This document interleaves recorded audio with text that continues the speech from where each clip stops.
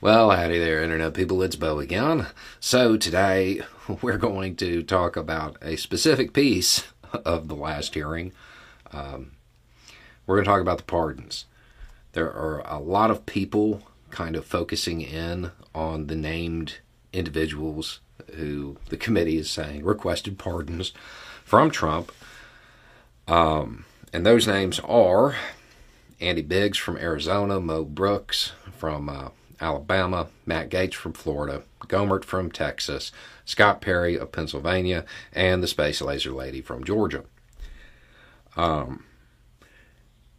These are the people that everybody's focused in on. But there's something else. There was a case made that I think people should pay a little bit of attention to. Apparently, when Brooks sent his email requesting a pardon for himself and Gaetz, he suggested that every congressman and senator who voted to reject the Electoral College vote submissions of Arizona and Pennsylvania also get a pardon. Now, there's two ways to read that. One is that he believes that act alone warrants needing a pardon.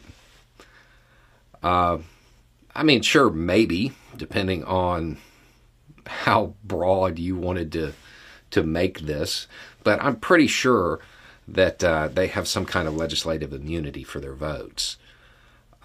Another way to look at it would be that they were trying to provide cover for their own pardons. Everybody gets a pardon. That way we don't stand out. That makes more sense to me. Now,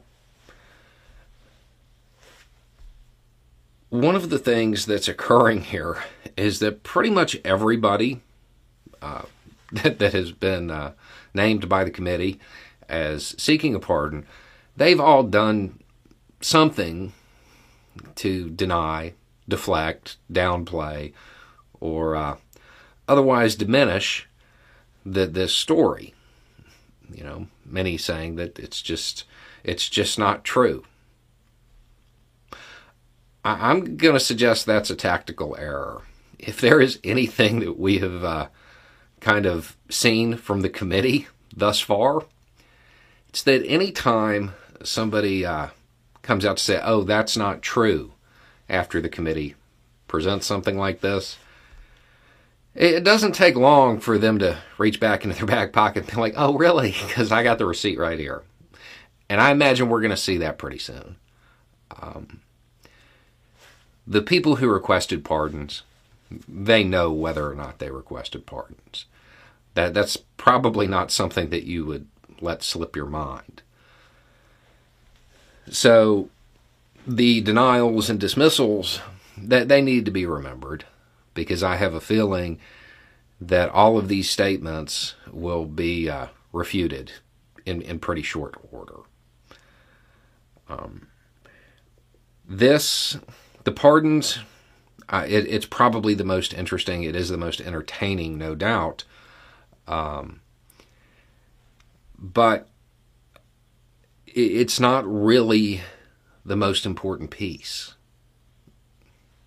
This is just the most sensationalized. It will definitely get people talking about it again.